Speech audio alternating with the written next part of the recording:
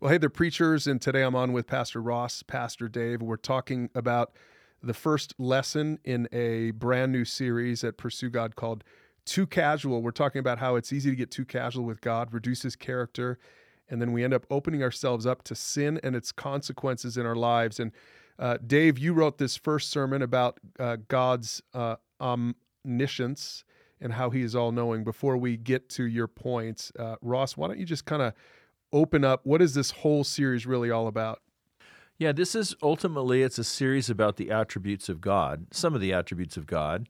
But what we really wanted to do is we feel like when we address the attributes of God, a lot of Christians don't really understand who God is, what he's like and who he is. But we didn't want to address that in just a very theological or academic approach. And so what we've done is we've taken 6 particular attributes of God, trying to balance different aspects of God's character, and we're going to root them primarily, or basically we're going to root each of them in a story. And so we can see what God's attributes look like. We can see it lived out. And so we're gonna in the first message, we want to spend some time setting up the series, just a few minutes at the very beginning. So the first thing we're going to do is really try to paint a picture for people about why it matters to know who God is, to know about God. And so the most revealing thing about the church is her idea of God, says A.W. Tozer. We can apply that individually too. So we're going to toy a little bit with like what's your picture of God, and maybe talk about some of the different pictures of God that people might have, the kind of Morgan Freeman, the old man in the sky, kind of like that, and just kind of set up the basis of this whole idea of why it matters to think about God. And then the series is called Too Casual because we want to talk about our response to the nature of God as well. Yeah, so Dave, I would imagine that because this is the first sermon in a series, that your setup for this first message is really that series setup that Ross just mentioned right there. Is that true? Yeah, because when Tozer says, the most revealing thing about the church, or we would even say the Christian, is their idea about God. If Tozer's right, then whatever comes to our mind about God is really the most important thing about us. And so the reason we named it Too Casual is if I have a too casual view of God, then I'm going to lose sight of how great he is and how powerful he is. And when I lose sight of who he is, then I'm more susceptible to kind of having, instead of a big God, I end up with a small God, with a small g. And when I lose that sense of respect for him, it's just easier to fall into sin. And so we don't want to do that, and we don't want the severe consequences of that. So we're going to take a look at some people in the scriptures that got too casual with God. Yeah, and this first story, because this first lesson, Dave, is from Acts chapter 5. We're going to come out swinging. We're going to talk about Ananias and Sapphira. Talk about some people that got a little too casual with God and paid the price for it. So why don't you just real quick give us the 2-minute version of this sermon, and then let's kind of dive deep into each of your 3 key points. Well, yeah, some history helps too, because the church is growing, the church is exploding. It's at a strategic moment in early church history. People are so caught up in Christ, they're giving property, they're selling their homes, they're giving the proceeds so that the gospel can spread. And so Ananias and Sapphira, the main characters in Acts, the early part of Acts chapter 5, they kind of get caught up in this movement. And so they promised to sell a piece of property, and they promised to give all of the proceeds to God. Now, they didn't have to do that. They willingly chose to do that. So that's kind of how chapter 1, in the sense of the biography of their life, starts, that they're going to give this offering to God. So are you, Dave, in this sermon, when you preach this, your first point is that lying is one of the easiest habits to start, one of the hardest to stop. Are you going to unfold the story as you go, or are you going to right after your series intro, are you going to kind of read the text and set up the story for people who've never heard it? Yeah, I'm going to give that kind of background, and then I'm going to just literally take them through the story. and help them understand that not only had Ananias, but he and his wife both consented to giving this money to the church. And then I'm going to show how they both consented to actually say they were going to give all the money to the church, but not do it. And that's why lying is such an easy habit to start, that it can just start so subtle and it can start so gently. And that's exactly what they're doing. And I think where the story gets really interesting to me is that Satan is called a liar. He's called the father of lies. He's called a liar from the beginning. The Bible even says his native tongue is to lie. And so that's why lying actually is such a big deal to God. Because if you're a Christian and you lie, you kind of move from God's camp back into the adversary's camp. And lying only leads to more lies and more destruction.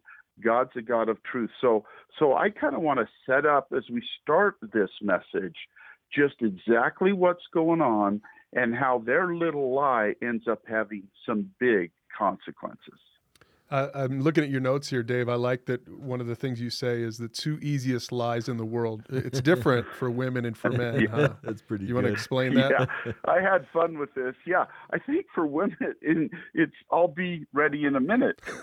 Now, and any guy who's married knows when you hear the words "I'll be ready in a minute," that's a little lie, because that never happens. But I think for men, the easiest lie in the world is "I'll get to it in a minute." Mm-hmm. And I am so guilty of that. My wife will say, "You're going to fix the door." Yeah, honey, I'll get to it in a minute.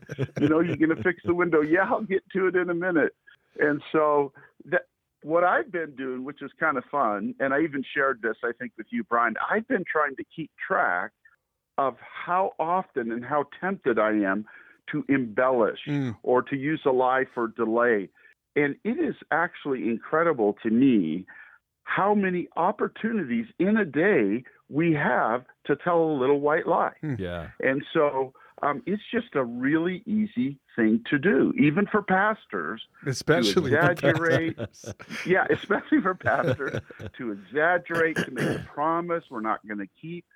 But what's fascinating, I think, in this talk is Ananias and Sapphira, they're lying because they want a good image with the people, but they're also kind of personally greedy. Right. George MacDonald says it best. He says, half the misery in the world comes from trying to look instead of trying to be what one is not. Yeah. And I call that today, modern language, we probably call this image management. Yeah. That I think a lot of lying has to do with us trying to manage our image with these people.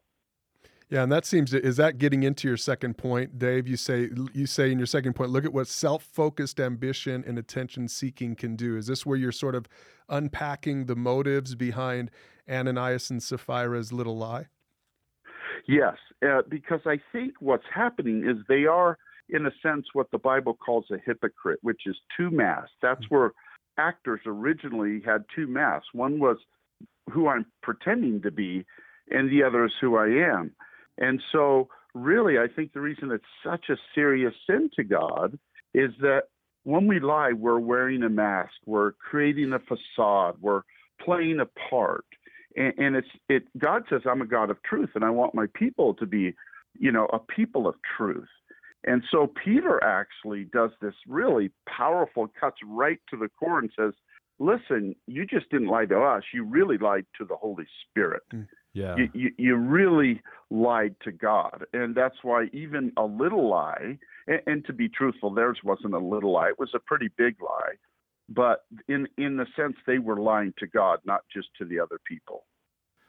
Yeah. It's interesting that, he gives the wife a chance to come clean. And she doesn't know that she's already been found out. She perpetuates the lie. So, yeah, I mean it's actually tragic. This is like a Greek tragedy. Her husband's already dead. She doesn't know it, but really Peter's very demonstrates grace towards her, and is even willing to give her a chance right. to come clean. Yep. And she doesn't do it. And I think that's like a lot of us, that God is gracious. He's patient with us. He's long-suffering with us. And that kind of graciousness and mercy of God, the Bible said, is new every morning. But even with that, they both continued to lie. But what hit me was, how do we lie today? Yeah. And I think we struggle with it just as much. We tell people we're going to pray for them, and we never do. We pretend like we're consistent and faithful givers, and maybe we're not. Or we act like we're really spiritual. We use Christian language, but we do it when we're at the worship service. But the rest of the week, we don't act like a Christian. We quote a verse of the Bible that we know, pretending like we know a lot more, and we learned that verse in 8th grade. So I think we really struggle with this tendency to lie as much as they did back then. I really don't know. I don't know what you're talking about. I'm trying to track with you, Dave, but I can't relate whatsoever. But I've got plenty of great examples now for my sermon. I'm going to throw you under the bus. You, right? No, that's so true, Dave. It's interesting to listen to you to just list off all these things that I could totally relate to. Right? All these little lies that are just a part of the fabric of our lives.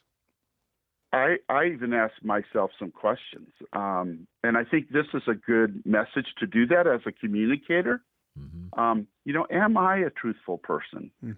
How often do I exaggerate? And pastors, we exaggerate all the time. Mm. How comfortable am I with a little white lie? And do I spend a lot of energy trying to make myself look better than I am? Do I take credit instead of give God credit?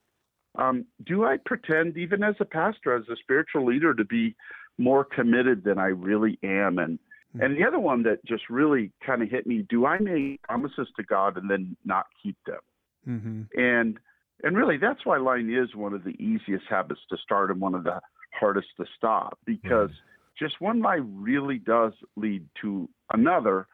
But that's why then this series moves to kind of this idea of the attribute of God. Mm-hmm. Dave, before you move into that, I have one more question I think about the Ananias and Sapphira story before we go into the attribute of God. Yeah. And that is, how do you feel, because this is a very unique experience. Great fear gripped the entire church, verse 11. This is not an experience that's been repeated every generation, or this is such a unique experience that we don't see God striking down liars right and left. So how do we handle, as we preach this, how do we handle the sense that we're not really saying to the congregation that don't lie or you're going to die?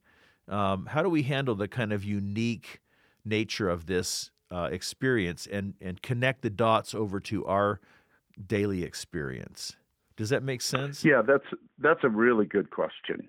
Yeah, I think one observation that hit me the more I studied it, it says great fear, wasn't a little fear, great fear gripped the entire church, but also everyone else who heard. Oh, interesting, yeah. And so it's Christians, it's non-Christians, it's probably some atheists, that in one sense there's this healthy, holy respect for an all-knowing God. But I think your question's helpful because this was a critical point in the history of the development of the church. Good. The church is finally gaining some ground. The church is making inroads. The church is expanding. And so this was an absolutely critical time at the church. And I think God wanted to send a message. I'm a God of truth. I'm not a God of lies. Mm-hmm. And so God demonstrates in a very powerful way, we can't avoid that he wants them to be people like him. He wants them to be truth tellers. He doesn't want them to be fakes. He doesn't want them to be phony and liars. So I think that's why God was so profound in his judgment. Right. That makes sense. And Ross, I wonder if, Ross, you can maybe unpack this part, is when I think of this story, and maybe this is, I don't know, maybe this is telling, I think about giving. Right. And this to me seems to be a great time to take an offering. But this sermon is about lying. right? And so, Ross, one of the things you always like to do is, what do I need to explain? Are you going to explain in this?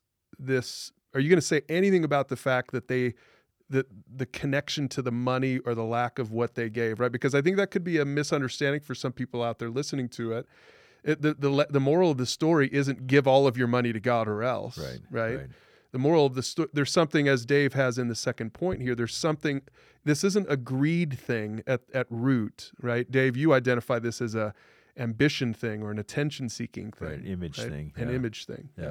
Yeah, I think that's a fair point to make, because the whole offering and the giving of the offering is, the motive of their lives is really rooted in that, because they wanted to look as good as Barnabas and other people who were giving. They wanted to get credit for, giving this large gift, when really they had the freedom to give whatever they wanted and just be honest about it. Yeah.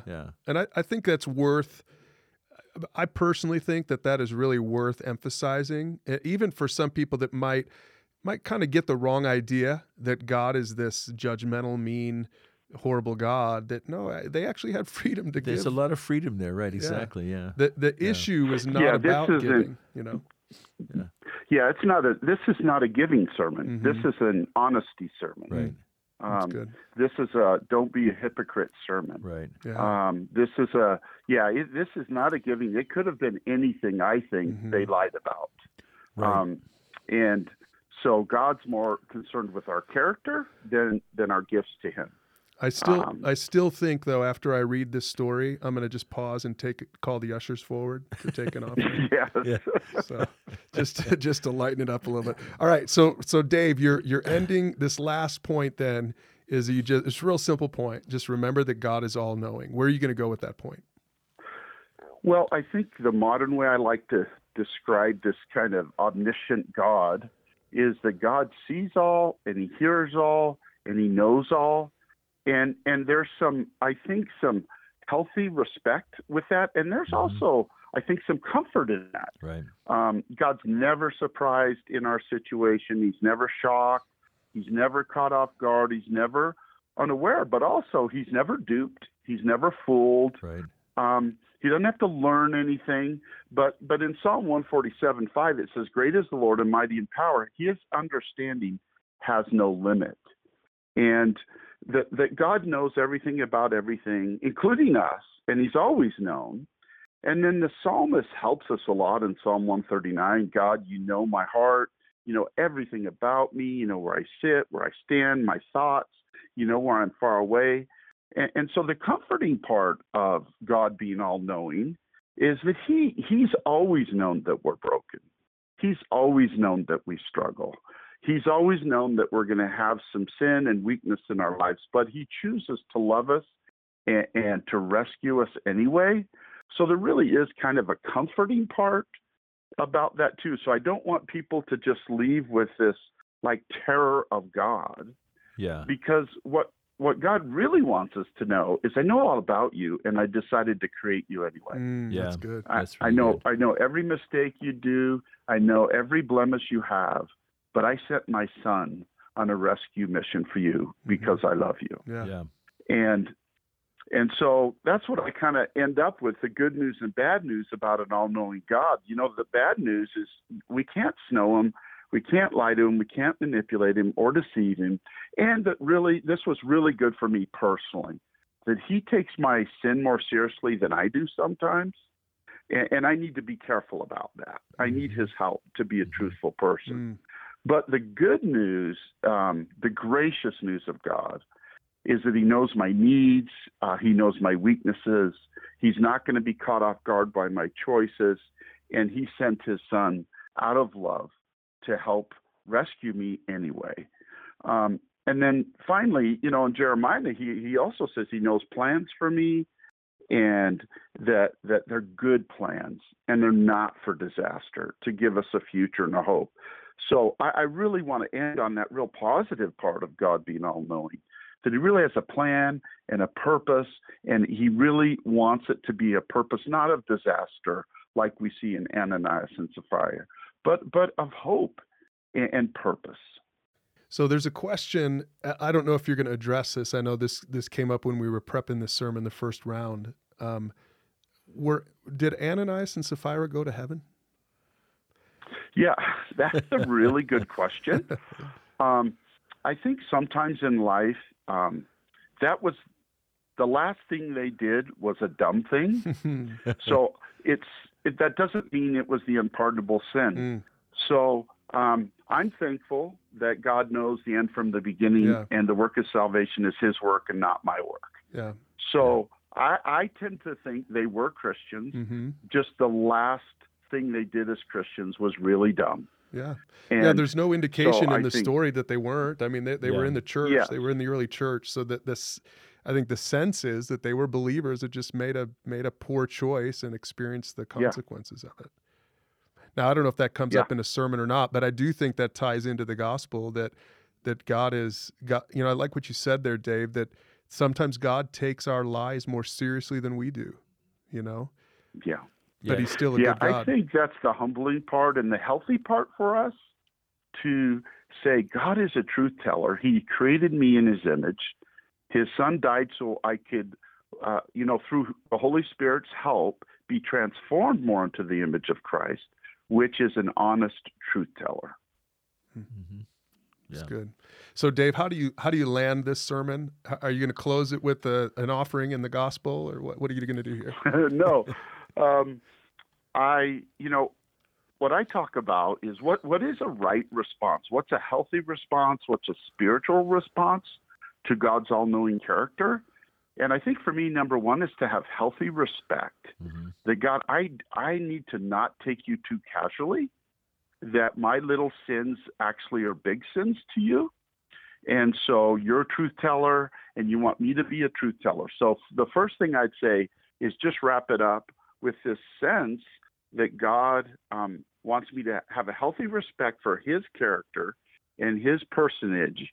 But the second thing, I think, is to have great appreciation, to just say, God, you know all my ugliness, all my shame, all my sin, but you sent your Son to die for me anyway.